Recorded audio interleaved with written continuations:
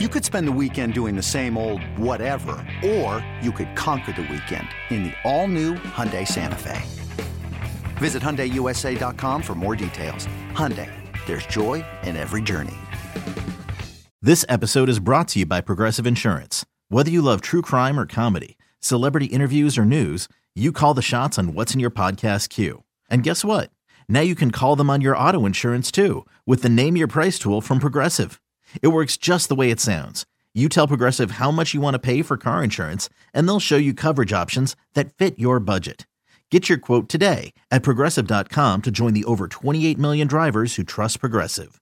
Progressive Casualty Insurance Company and Affiliates. Price and coverage match limited by state law. Another day is here, and you're ready for it. What to wear? Check. Breakfast, lunch, and dinner? Check. Planning for what's next and how to save for it? That's where Bank of America can help. For your financial to-dos, Bank of America has experts ready to help get you closer to your goals. Get started at one of our local financial centers or 24/7 in our mobile banking app.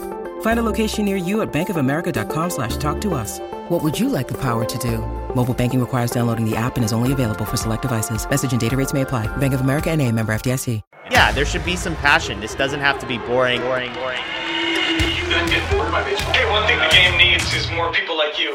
Still have grown men run around tight pants. It's Mookie Betts. This is Daniel Bard. It's Steve Aoki. There's Sal Talamacchia. This is Brock Holt. Hey, this is John Lester. Baseball isn't boring. Welcome to Baseball Isn't Boring. Here's your host, Rob Bradford. All right, baseball is not boring. You know how I know? Because it owned a day of the week against a sport that is supposed to own a day of the week. It owned the day of the week, what baseball did. Wednesday, the February 8th, 2023, was own football. Yep, it did. It the sweet spot, Wednesday, Radio Row, out in Arizona, Phoenix, Baseball Isn't Boring, went out there in the form of Joe Kelly, the ambassador of Baseball Isn't Boring, in case you didn't know. Of course, he was talking about the book that's coming out, A Damn Near Perfect Game, Reclaiming America's Pastime, which I just happen to co-author. But he was out there with our guy, Coop.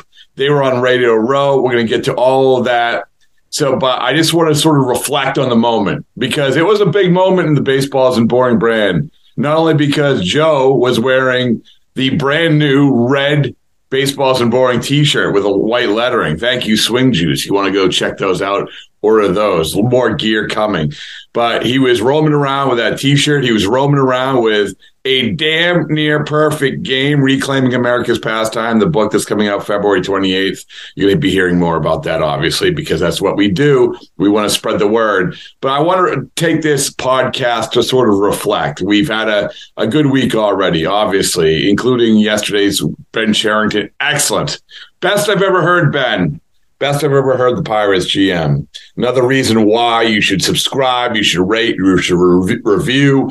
Baseball Isn't Boring. Please do that. And you know how it works. When you subscribe, it's easy. I tell my 89-year-old dad, this is how you do it. You subscribe, you wake up, you pop up, it's on your phone, boom, you hit play. You start your day right with a good old dose of baseball. And that's what we've been doing for the last 3 months. Here, Baseball Isn't Boring. Every single day at usually about 6 o'clock Eastern. Today is a little bit later, and the only reason why is because I wanted to make sure my guy Coop landed his plane. And I'm going to get to that in a second. But just a little bit later, but it's very, very important that we reflect on what happened Wednesday. That's why I felt like this was the good way to approach this podcast. Usually we have guests on. I know that we have Jake Berger, the White Sox, coming on. Obviously, Sean Spradling, WBC Central. That's a huge news this week. He's got a ton of momentum with his podcast or his offshoot of Baseball Isn't Boring. Under the Baseball Isn't Boring umbrella, WBC Central, the absolute best place to talk about the WBC, which we're going to be talking about for the next couple months. But what we're talking about today is, once again, the day that baseball owned football. Yep, over Radio Row. All right. So let's set the scene a little bit. A year ago, Baseball Isn't Boring, we were just starting to percolate. Joe and myself, we knew that we wanted to do a book. But before we did the book, we had to get the conversation going. And remember, a year ago, 2022, February, there was the lockout. Everyone was crapping all over baseball. Oh, baseball's dead. Oh, the lockout's going to kill baseball. Oh, nobody's coming back, so forth and so on. Meanwhile, we're powering through and we're saying, we're starting the movement, starting the baseball isn't boring movement. Culminating in March when Joe wrote the op-ed for the LA Times, remember why we love this game. And that was the low point of negotiations for the lockout. Joe comes out with that op-ed. It was really, really powerful because it was a fastball or a straight ball right down the middle for people who needed something to remember exactly why baseball is good. And sure enough, about a week later, they settle the lockout. They get back.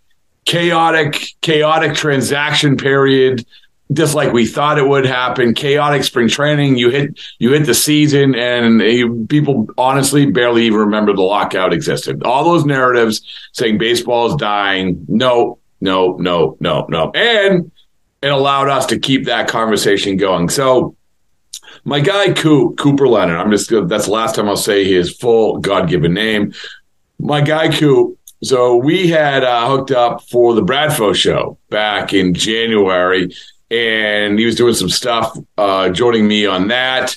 And he's excellent, a star in the making. And he was helping. He started jumping in the baseball isn't boring avenue, and in which he continues to be. So Coop is a guy who, he went out with me in Chicago for a Baseball Isn't Boring event. When Joe was out there, we had a great time there. Gone with me to the All-Star game. Obviously now part of the Baseball Isn't Boring podcast. Helps. He's a producer. He's a co-host. He does it all. And a year ago, I had barely known Coop. A year ago, Baseball Is Boring barely existed. Yet, here we are on Wednesday, February 8th, and we have Coop and Joe Kelly just dominating Radio Row out in the Super Bowl. So how far have we come? And by the way, we have a podcast. Big news coming up. I mean, there's this, I can't even explain how big this is going to be. When the baseball season starts, like for the last 3 months, we've had a ton of guests. If you want me to rattle them off, I'll do it another time. But we're very, very proud in the fact that we've been able to do this every day and not mail it in a single day. So now we steamroll into spring training. We steamroll into the regular season. Now companies are getting involved. Players are getting involved. Executives are getting involved. Media outlets are getting involved. All of this. They see what we wanted to scream from the mountaintops a year ago. Baseball Isn't Boring, the conversation, and now the podcast. All right. So, like I said, a year ago, to think that we would be at Radio Row, never. But here we were, Coop, Joe Kelly, and the book. And just baseball conversation in the middle of football.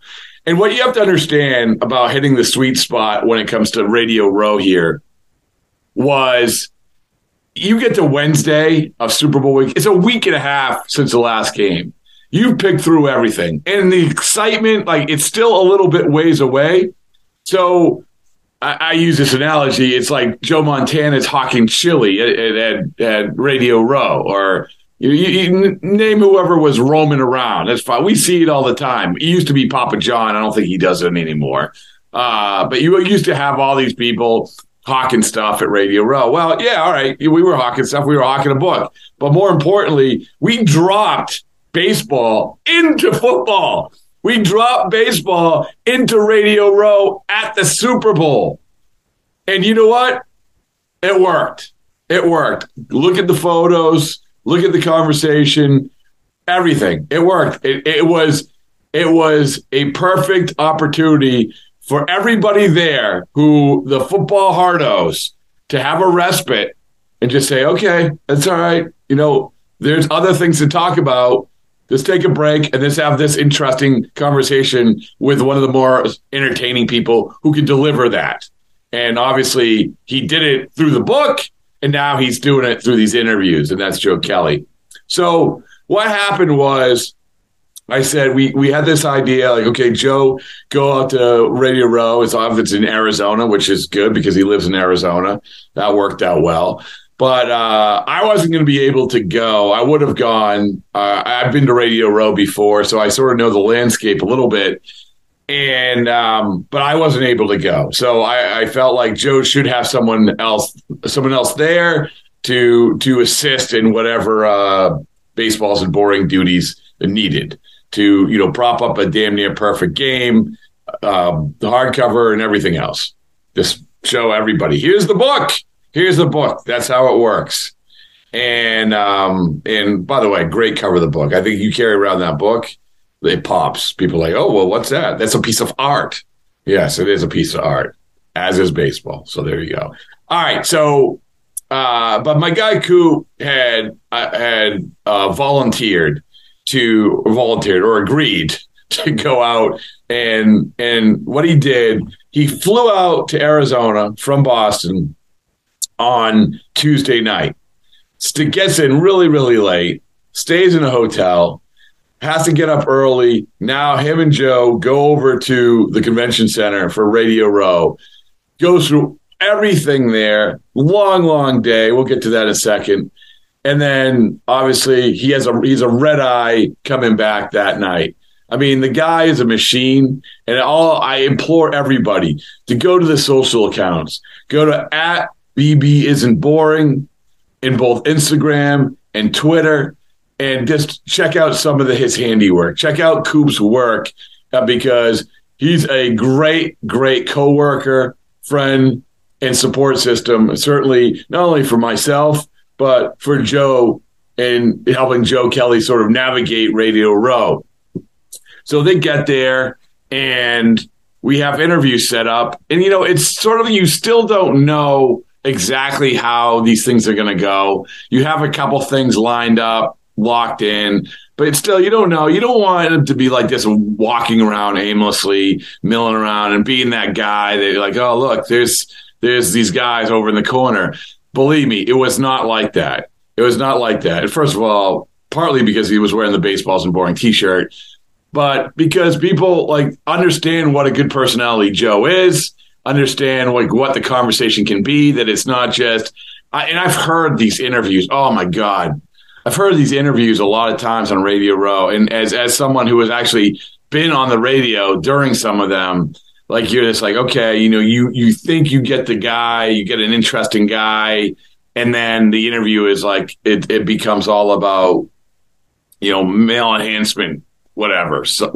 And it's and they're trained to just keep mentioning it and mentioning it and mentioning it. Dude, can we just have a conversation about something? And so what Joe did, he went and had these conversations. If you go back and listen to these, and we're going to play these interviews, a couple of the interviews from Odyssey stations, one in Dallas and one in Pittsburgh, and you can hear match them up. It's not like that these are, oh, well, here is Joe reading from his book.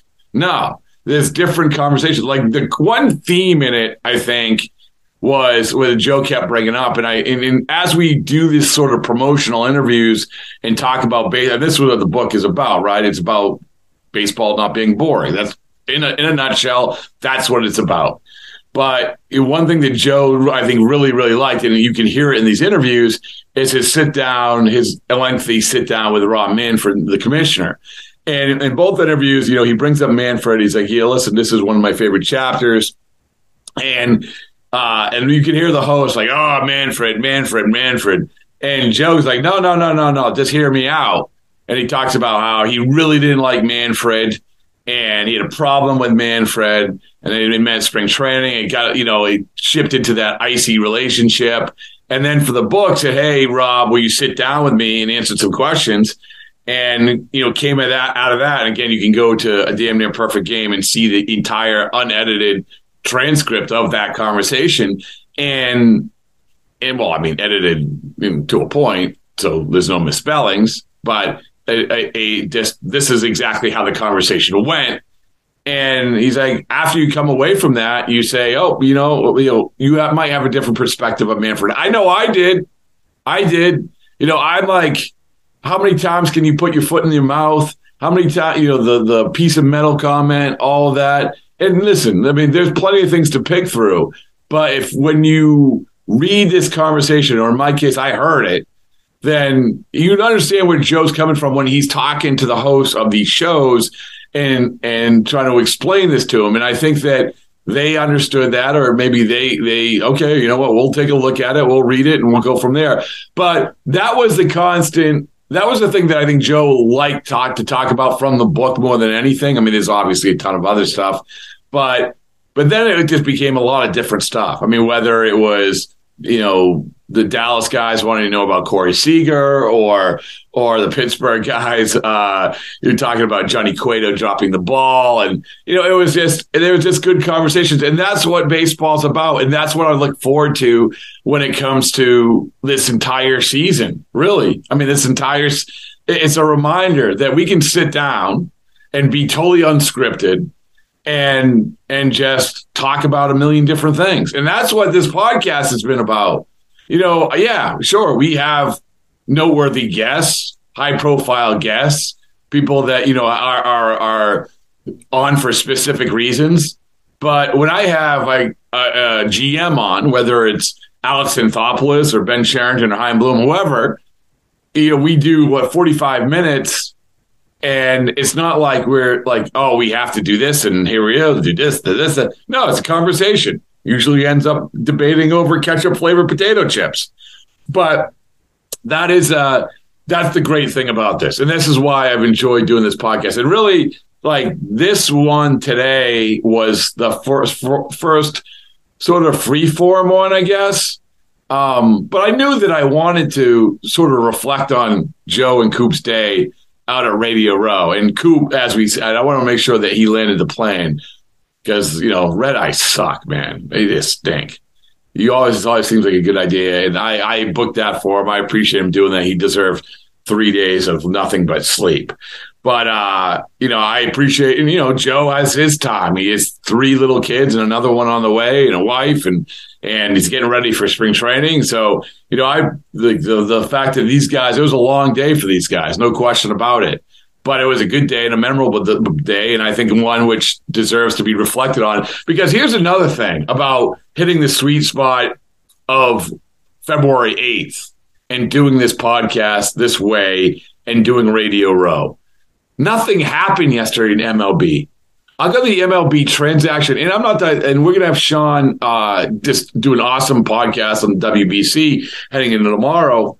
But you look at like the MLB transaction log. If you went to the day which probably like the least things happen, it might be February 8th. It might be the day that Joe Kelly went on Radio Row at the Super Bowl. You just have it's flooded with non-roster invitees from San Diego Padres. The most notable, Julio Teheran. All right, so that's interesting, I guess. Jake Faria for the Red Sox. We already knew that was coming. And then it was just, here you go. The Padres, Matthew Batten changed his number to 17. Rosario changed his number to 10. That's on the MLB transaction log. The most noteworthy thing that happened on February 8th, 2023 in baseball, in the transaction world, is actually a semi-interesting trade, but certainly one I don't think that, I'm going to push aside the day the baseball took over football Radio Row for. Maybe if the players work out to be something, we can. But as the Cleveland Guardians traded Will Benson to the Reds for outfielder Justin Boyd, both outfielders. And why that's interesting, that you have, these Benson has just barely played in the major leagues, and Boyd is in his first full professional year, is they're both really high draft picks. So Benson was the 14th overall pick in 2016 draft.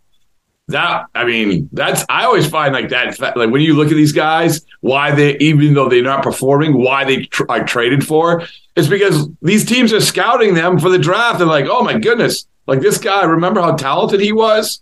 Yeah, so that was, you go back to that draft, 2006, Will Benson was taken out of high school in Georgia between Josh Lowe.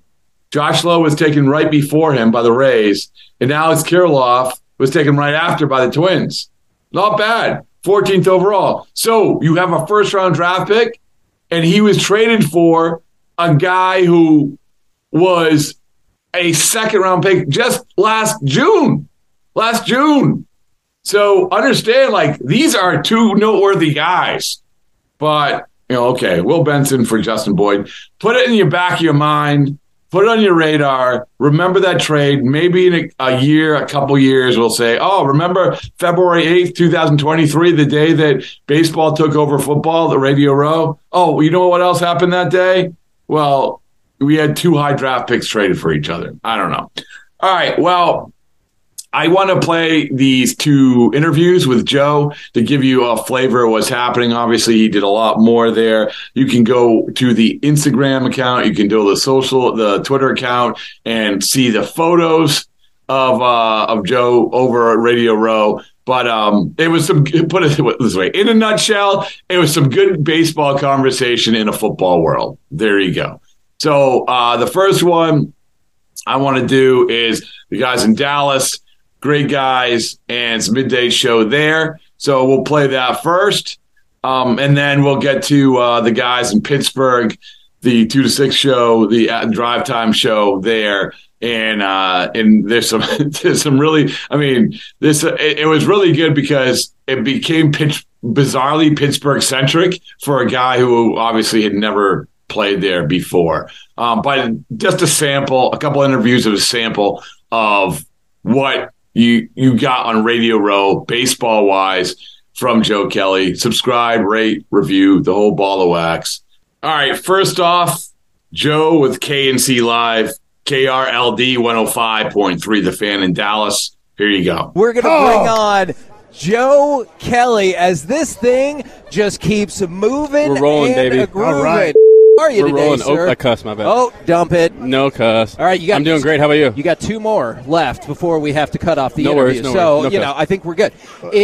I think we're good because just so you know, you can comment on this if you want to or not, we all hate the Houston Astros as we're from the Metroplex and love the Texas Rangers. Honestly, when this all got set up and they said Texas, I know, former player, Kev, I was like, man, I hope it's Houston. That'd be funny. Like, I hope it's Houston radio, right?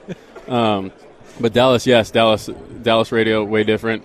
We all have our grudges. Sure. Some a little more than others. But yeah, well, thanks for having me on. You know, absolutely. Obviously, this is my first time being a part of one of these things. A radio row and stuff? Not a radio show, but this is my first interview ever. Oh my gosh! This is how did you avoid this? So I'm a huge video game guy. So I love Comic-Con. I love gaming conventions. So like usually when I come to these things, it's like a bunch of gamers. Can I ask you a quick question? Since you mentioned video games, have you watched The Last of Us yet? Based off of the video game, of course. I have 3 kids, twins, and I have a 4th on the way, so I have not yet. I have not. The only reason I was nervous is because The Last of Us is about like a fungi takeover, and it's like a pandemic and everything, and then we got a mushroom-based bar, and I thought, hold on, did I watch The Last of Us to warn me about this? I'm sure it's safe, but in the back of my mind, I was like, is this a bad idea? Yes. Probably why we're on air. I should eat the bar. Mushroom-based tea is good, too. Okay. Yeah. All right. Yeah. So I want to know about Doc, Dave Roberts. Yes. I played with him. Okay. I got to interrupt you real quick, Mike. I'm sorry. I'm going to interrupt. Joe, hi. How's it going? How are you? Kay Adams was just on with us moments ago. She's walking away. Yes. She did your first interview with the St. Louis Cardinals. I remember, Kay. Okay. I just wanted to point that out there. Yes, but she was in a hurry, and we were in a hurry to get in here. But I do remember Kay. I'll get you all back together. Yes. Do you think that we're good teammates? Because we didn't point out that he loves he's Kay in love Adams. with Kay Adams. I think you're a great teammate because he's not going to say that, right? But you don't want to throw your boy under the bus. Yeah. Thank you, Joe. Yeah. I appreciate it. Yo, I got great teammates. I love them, man. Back to you, Mike. I'm sorry about that. Back to Doc. I mean, one of my favorite teammates of all time, the sweetest man, and now I'm playing with him, and I know as a player, and I know you didn't play with him, but he's your manager. You have to kind of be a little bit different from a player to a manager. Can you tell me about Doc as a manager? Yeah, so I had Doc for 3 years. Obviously very, very good with words, right? Media questions, great. Yeah. Manager-wise, a guy who is someone who likes to talk a little bit, like, hey, I'm going to go into your office, and I want to tell you, if I'm hanging, do not pitch me. You know what I mean? So as a manager like that, I've only played for 2 guys like that so far that are that open to conversation. So that's something as a player I respect, right? Because I'm a reliever at the end of the game. I mean, I could get beat up, for a whole straight week, and it's like, hey, we really need you this game. Can you post for me? And if a manager says that, you feel bad letting your manager down. Otherwise, like if Doc would never say that, he'd be like, come in, let me know when you're sore, and so I get ahead of the curve. So as him being able to manage players, I think he's very great at that. Obviously, the resume speaks for itself, record number of wins, 5 straight years, title, NL West title 8 or 9 in a row. But, yeah, I had a great time playing for Doc. And yet, because of the cutthroat nature of sports in general, it also felt like if he didn't get a World Series that they might have fired him. So that's a good point because – so we were in the bubble, right? Obviously, and everyone's going to say, "Hey, World Series, 60-game season, blah blah blah." But when you boil it down, it was harder. It was the first time ever a number 1 seed throughout the whole entire playoffs had to play in a wild card game. So the best record in all of baseball had to play against the Milwaukee Brewers in a 3-game set, and it's baseball, bro. Like literally. That's why baseball is great. That's why I have a shirt that baseball is boring. It's baseball, anyone can win. Like the lowest paid player in baseball could be the MVP of the league. Yeah. That doesn't happen in basketball. That doesn't happen in football. Yeah. Because say you're a rookie in football, you're still, if you're the MVP, you're probably the quarterback, you're still on a 5-year deal. You're not the lowest paid player. Like a guy making $600,000 could be the MVP of baseball. That's why it's great. So we had to go and play the Milwaukee Brewers, and if they won 2 games, we were out. So it was more teams in the playoffs. Obviously, the pandemic. Couldn't bring your family. Like, my dad was sitting in the stands. He couldn't even celebrate with him after the game, after the World Series. Like, it was great things. Sitting here with Joe Kelly, relief pitcher. When you talked about hanging and your arms hanging, and Doc's talking about that, I think a lot of even, baseball fans don't understand that. When do you know that I'm probably not going to be able to pitch today? I know myself. I know before I pick up a ball, and I would say that's rare. How? Can you tell us how? For people listening, they need to know. So if I'm hanging, first of all, not I don't go off muscle soreness because that's being soft. I was gonna say different. That's being soft. I go on actual pain. So I have 3 kids, right? So if I pick one up and I'm I could tell there's fatigue, not in the muscle, but I could tell a pressure. It's bursitis. You get it all the time. There's inflammation. There's probably extra blood in there. And then I'll take an anti-inflammatory, so I'll take ibuprofen, a Voltaren, and then I get to the field, and if I still feel that way, I'll be like, all right, hey, Doc, I pitched this many times, my arm's hanging, da-da-da-da. I'm not even going to go out and play catch. I'm going to take the whole day. But if it's emergency in the 17th inning, I'm going to play because I don't want one of our pitchers or our position players pitching. You know what I mean? But I know for myself right away, I know washing my hair, it's crazy, brushing my teeth. Anything that has to do with my right arm. So now another thing that I noticed I played from 96, I was drafted, 08 was my last year, is heavy balls, especially bullpen guys. I'll see them throwing them against the wall as they're preparing they might give me a phone call or I'm getting loose in the 4th, 5th inning. Are you a heavy ball guy throwing them against the wall, trying to loosen up? Can you kind of explain that to us? Yeah, so the heavy balls are great, and for dads that are listening right now, if you have kids and you see all the pros do it, be careful because if you don't have the right mechanics, you're screwed. You're going to hurt your kid. But for myself, I do like the heavy ball. I don't need much stretching. I don't use them to actually get velocity. I use them just to get warm. So I'll take a heavy ball and I'll throw it 7 times, and then get on the mound, toss the ball hey, I'm ready to rock. But heavy balls, I think, is they serve their purpose for sure. Okay. You played with Seager, right? Oh yeah. You gave me a little nod there. Me and Seager 2 days ago. Justin Turner Foundation golf course champs, baby. Okay. We won. We got a trophy and everything. And Corey, I'm a Corey. He's a Corey, so I support him instantly. Do you, though? Y'all spell it differently. It is a different spelling. It's the incorrect one, but I appreciate what he's doing. But I did see that he swings golf clubs right-handed. He's good, too, bro. Yeah, he's pretty good at this. So he's sneaky. He won't tell you. He's a member at 2 courses. Does play a lot of golf. He'll say, like, I barely play. One of those guys. Lies.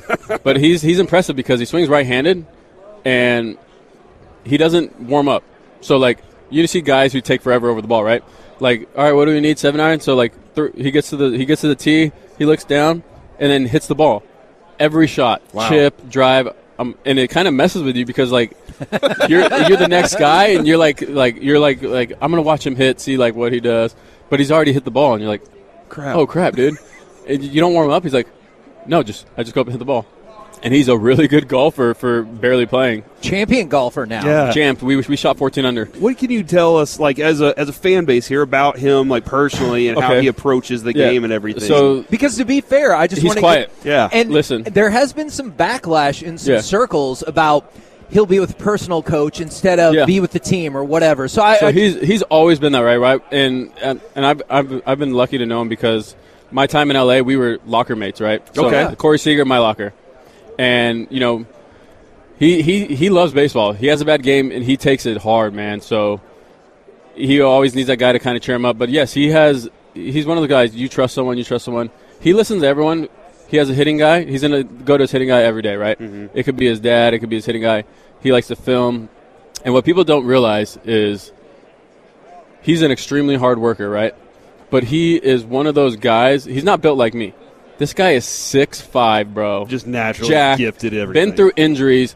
And so, like, if fans or, like, whoever don't see him taking early work, say at shortstop, like practicing ground balls, it's because he's not built like my shortstop, Tim Anderson, who's 5'10", 170 pounds, super freaky athletic.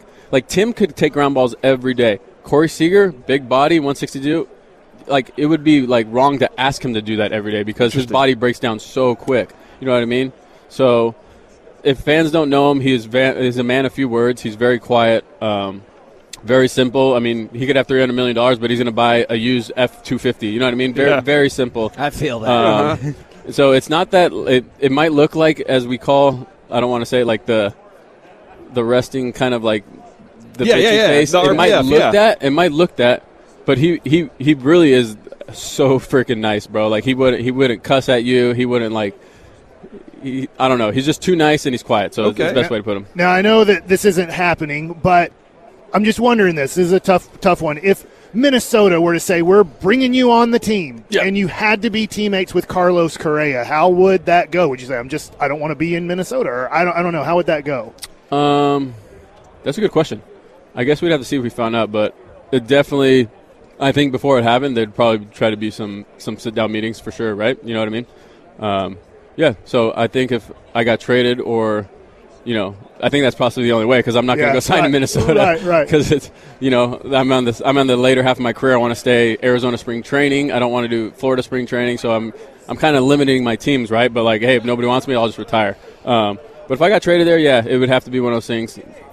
There's been battles before in sports, which are great. And then you get on the same team and you're like,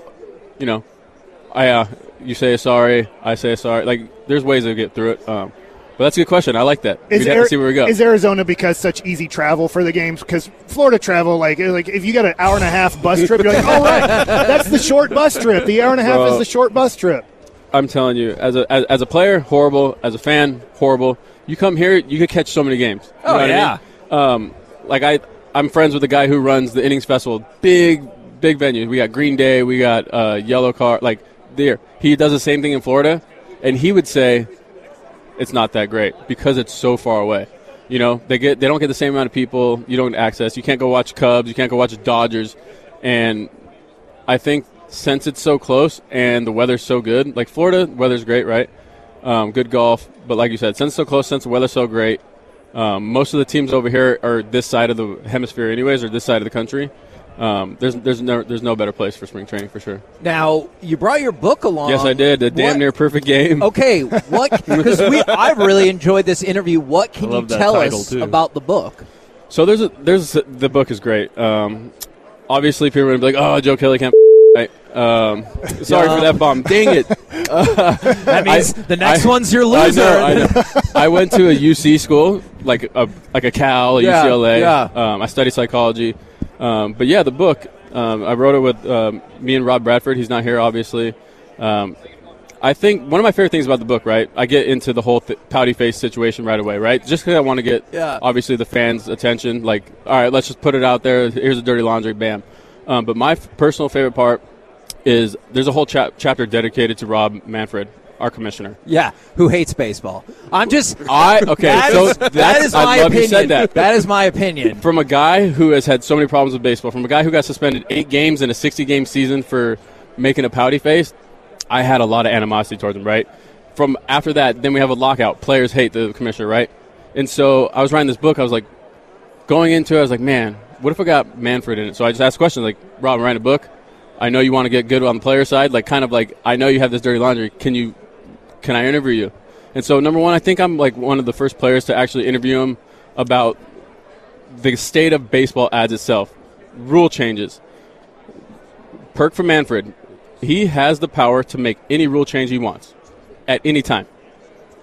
He hasn't. So people are going, F Manfred, he's like banning the shift, da-da-da. He could have did that 5 years ago. But kudos to him, he asked players, different teams. Throw this out there. Hey, I'm probably going to do it in the next couple of years. Get used to it. Pitch clock, I'm probably going to do it in the next couple of years. Used to it. When realistically, he could have done it right away. So I gained a lot of respect when he told me that. I didn't know that. Number 2, he wants to grow the game of baseball. Right now, we have too many regional cable networks with 10-year contracts. Yes. For number 1, I used to play there, Dodgers, Spectrum. Boom, throw $1 billion, how much? And you're locked in. Well, guess what? I played there. I'm a hometown guy in L.A. All my family cannot watch unless they have that thing, right? It's the same thing in the Metroplex. This is in the book. So Rob goes over there. He goes, you're right. He's talking about he wants more eccentric owners like Steve Cohen. I said, why can't we get like a guy like Steve Ballmer, a Mark Cuban? Like the owners pay for these teams and we barely see them. Like Steve Ballmer's front row, Mark Cuban's front row. Like when are we going to get like an Elon Musk type guy? Like he could buy all of baseball at once. It's like when are we going to get the young billionaire with the money to come in and kick out the older owners? And Rob Manfred once again agrees, sets it in there. So there's a lot of things that are going to change Rob. Your view, it changed my view because I battled him. Yeah. I got suspended multiple times. I got in a fight with Tyler Austin when I was with the Red Sox. Huge brawl, smoke, Nice. And I went there. I battled MLB's lawyers. I took one lawyer, 3 hours the first time, 3 hours the next time. Lost my case. I won. I thought I won, but it's an arbiter paid by MLB. So that was in the book. So I have all the reasons in the world to not like Rob Manfred. And after I got done interviewing Rob Manfred and put it in the book, all Chapter 7 of Baseball Isn't Boring, I am a Rob Manfred fan. So please read the chapter and it would change your mind in a damn near perfect game. Just read the chapter. And I want all the fans to see. It's hard. He works for the owners and MLB and players. So if the owners bitch at him, if we bitch at him, like it's not his fault. Like he really loves baseball. They're a damn near perfect game. All right, next up, good stuff from Joe, by the way. Good stuff from the guys in Dallas. Big shout out to my buddy, program director there, or brand manager, Gavin Spittle. Grew up with in Essex, Massachusetts, now dominating down in Dallas. All right, so now Joe swung on over to the guys at 93.7 The Fan in Pittsburgh and had some really, really interesting things to say when it came to the fans. I mean, the fans, like, holy mackerel, what he says about the Pittsburgh fans. Like that, I was not expecting. But I hope everybody enjoyed this as we head into this last interview. Rate, review, subscribe, the whole ball of wax. All right, here you go. Joe in Pittsburgh. You never know who you're going to find here at Radio Row, and I thought I recognized this guy because it brings back flashbacks. Some of them are really good, and some of them are a little bit agonizing and nightmarish because 2013, the last time the Pirates won a playoff game was against the Cardinals. They lose that series in 5, and Joe Kelly, former Cardinals pitcher who's here, still pitching in the big leagues here at Radio Row. I just bumped into him, and you're like, dude, I'll talk about those run-ins with the Pirates 100%. Thanks, Andrew. Yeah, I know this is football-based, but I live here in Scottsdale, and I actually wrote a book with Rob Bradford. It's called A Damn Near Perfect Game, coming out the 28th of February. So we were just promoting it, and then we ran across each other, and he goes, "What's up?" I'm like, "Hey, I remember you." But gosh dang, 2013, till this day, I've been in 3 World Series, right? Have been lucky enough and fortunate to play on great teams who won 2, right? 2 good organizations.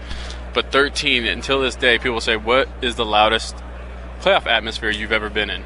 And I've been in Dodger Stadium where they snuck 70,000 people in. I've been in Fenway where it's lights out crazy. Cardinals fans in the playoffs aren't as loud, but it's great. The best fans on earth. I was part of the game, the infield fly game in Atlanta, where that place was a zoo. People throwing bottles at us, loud as heck. But till this day, that was the first wild card game, wasn't it? Yep. First one and done there. Till this game, I tell them Pittsburgh.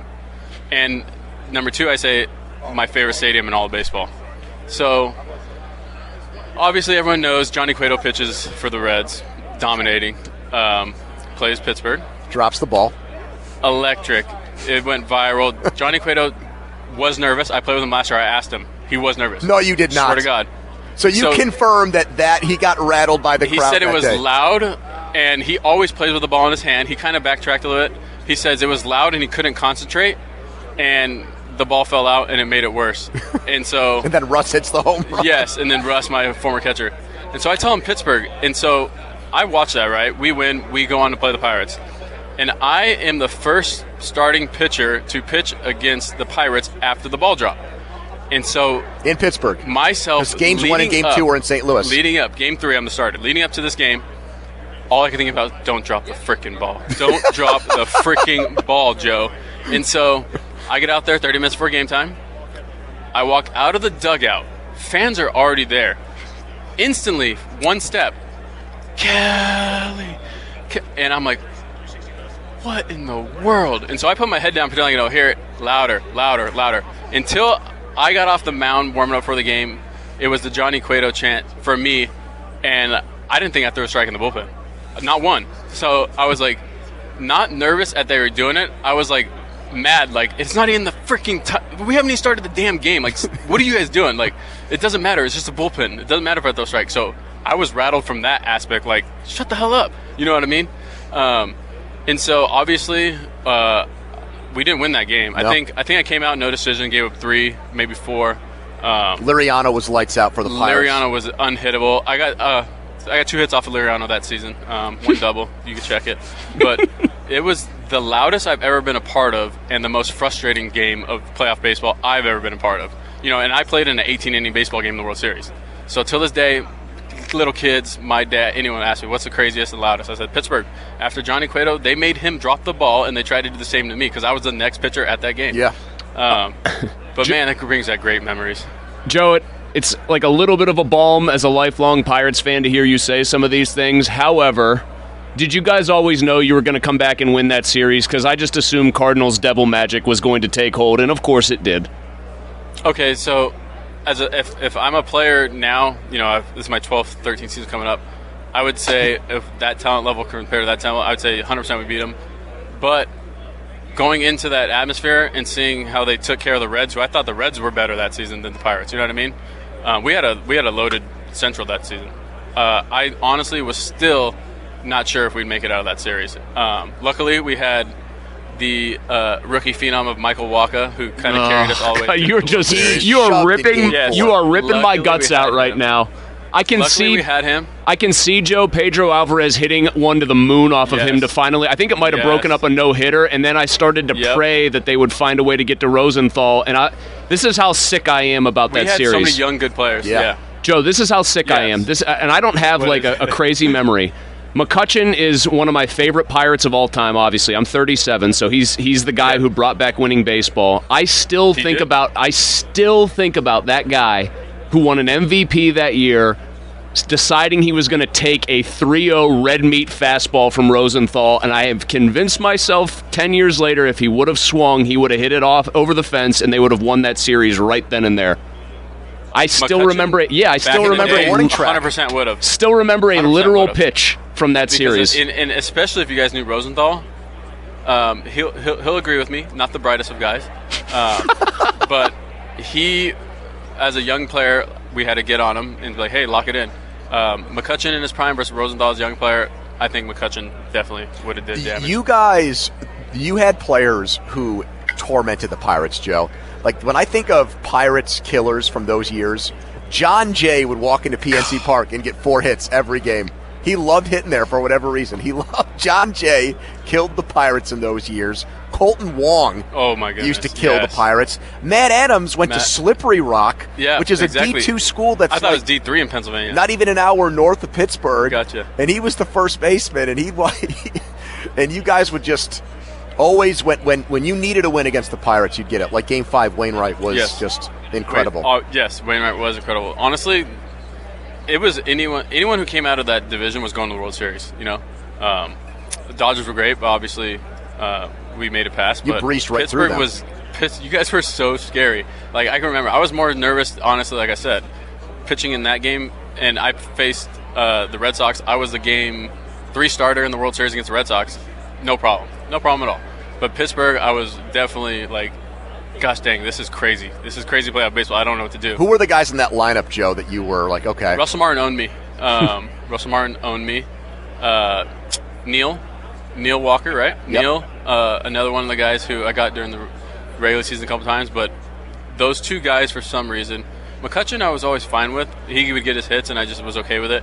But I thought I would easily get out Neil Walker and Russell Martin all the time. Pedro, I was fine with facing him. But those 2 guys, they're lefty for Neil, and then Russ, who, if you guys know Russ, he's hilarious. You know, he's not all there, wild man, but I gave Russ so much credit as when I was facing him. But then he was my catcher when I was at the Dodgers. I was like, damn it, why did I pitch around Russ so much? You know what I mean? Because he got me as a young guy early. Like, I think he took me deep when I was like my rookie year in 12. And then, so I always had that thing in the back of my mind. You know, obviously as an older player, I know not to give hitters credit. But when I was trying to stay in the big leagues, I was definitely like, man, Walker and Russ. Pedro was fine. Kutch was fine. Who was the other big lefty first baseman? Cool. Would it have been not on that team? Minkiewicz? No, not Ishikawa. Travis Ishikawa had a cup of coffee with the Pirates. He went to the Giants and he helped them win a World Series. Hit the LCS winning homer. It was always the always the lefties that kind of gave me problems for sure. AJ Burnett, we look at him in Pittsburgh with reverence because he comes there and he set a tone for those teams. Yeah, we were bad for so many years, and he walked in. And he was like one of those badass guys from those years. Yes, AJ Burnett was the Chris Carpenter of Pittsburgh. Carpenter I get St. Louis. Same kind of guy, bulldog. He was very fun to watch. Yes, I loved watching AJ Burnett. So you got a book here going, Joe? So the book is called A Damn Near Perfect Game. It's great, honestly. I wrote it with Rob Bradford at WEI. I think that I've said it before. Obviously, it has the whole pouty face. It's got the off-field stuff, mariachi jacket. But my favorite chapter in the book is Rob Manfred, the commish, right? There's a whole chapter dedicated to him. Didn't change any words, left it as is. I interviewed Rob, and I think it's going to change, obviously, the fans' perspective. It changed me as a player, right? I wouldn't say I hated, but we did not get along, right? He suspended me twice, fined me a ton of money multiple times.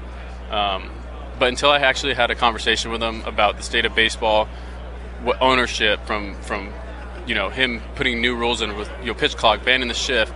Could you get him to have a salary cap so we can get our team right? Yeah, back in this thing, Joe? I mean, we sat down and talked for 45 minutes, and I can't wait for people to read it for that part of the book, just because I hope they come out liking Rob Manfred, because I didn't, and now I see him as a human being, and I actually understand him and how hard of a job that is, and he really is on the player side, even though he works for the owner. So I think it's going to be cool. Joe Kelly, former Cardinals pitcher. Great to see you, man. Hey, see you, boys.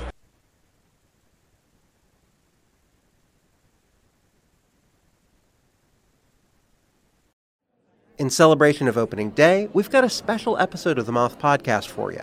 The theme is baseball and the surprising ways it connects people. I gaze out at the players on the field, and then I look over at my dad, and I realize that in the silence between us, that something has changed. It's like I'm seeing him for the first time. 2 stories about baseball, family, and so much more. The episode's available right now. Subscribe to the Moth Podcast to make sure you hear it.